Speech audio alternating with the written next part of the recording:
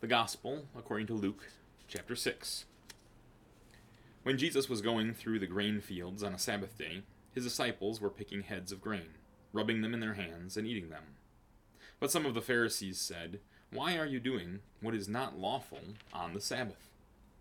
Jesus answered them, "Haven't you read what David did when he was hungry, he and his companions? He went into the house of God, took and ate the bread of the presence, which is lawful only for the priest to eat.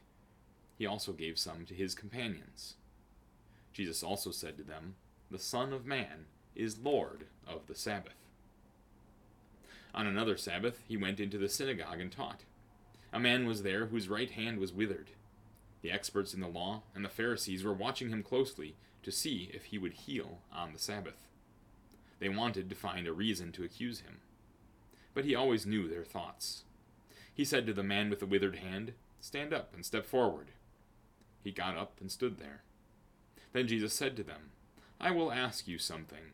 Is it lawful on the Sabbath to do good or to do evil, to save life or to destroy it?" He looked around at all of them and told the man, "Stretch out your hand." He did, and his hand was restored. They were filled with rage and began discussing with one another what they could do to Jesus. It happened in those days that Jesus went up on the mountain to pray, and he spent all night in prayer to God. When it was day, he summoned his disciples and chose 12 of them, whom he also called apostles: Simon, whom he also named Peter, and his brother Andrew, James and John, Philip and Bartholomew, Matthew and Thomas, James the son of Alphaeus, also Simon, who is called the Zealot, Judas the son of James, and Judas Iscariot, who became a traitor.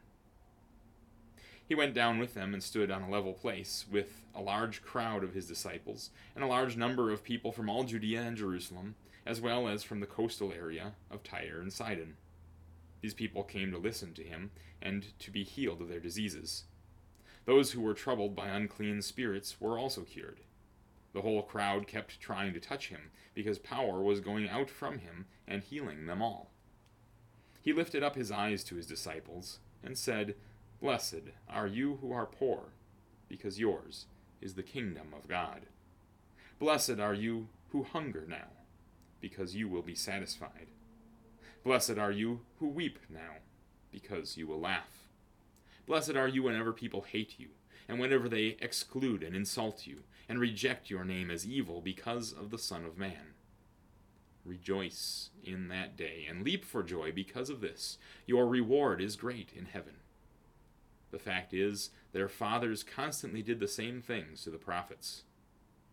But woe to you who are rich, because you are receiving your comfort now. Woe to you who are well fed now, because you will be hungry. Woe to you who laugh now, because you will be mourning and weeping.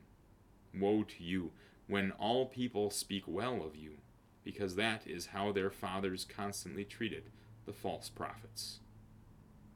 But I say to you who are listening, love your enemies. Do good to those who hate you. Bless those who curse you. Pray for those who mistreat you. If someone strikes you on one cheek, offer the other too. If someone takes away your coat, do not withhold your shirt. Give to everyone who asks you, and if anyone takes away your things, do not demand them back.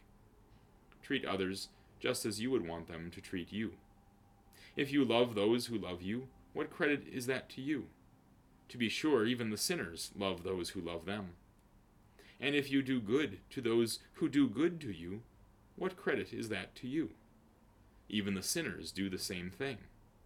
If you lend to those from whom you expect to be repaid, what credit is that to you? Even the sinners lend to sinners in order to be paid back in full. Instead, love your enemies. Do good and lend, expecting nothing in return.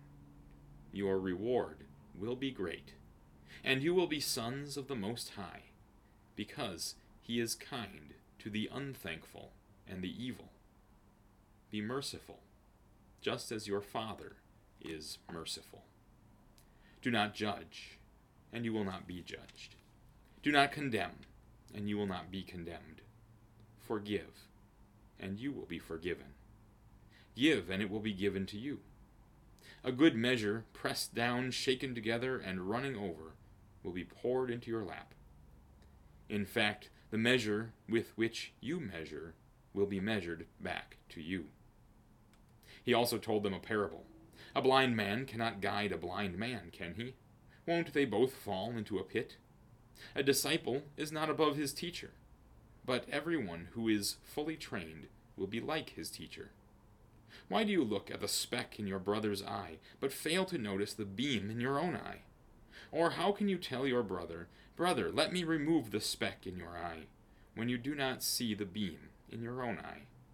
Hypocrite, first remove the beam from your own eye, and then you will see clearly to remove the speck in your brother's eye.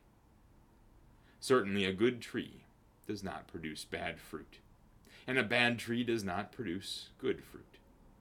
In fact, each tree is known by its own fruit. For people do not gather figs from thorn bushes, and they do not gather grapes from a bramble bush. The good person brings what is good out of the good stored in his heart, and the evil person brings what is evil out of the evil within. To be sure, what his mouth speaks flows from the heart. Why do you call me, Lord, Lord, and do not do what I say? Everyone who comes to me and listens to my words and does them, I will show you what he is like. He is like a man building a house, who dug down deep and laid a foundation on bedrock. When a flood came, the river beat against that house, but could not shake it, because it was founded on bedrock.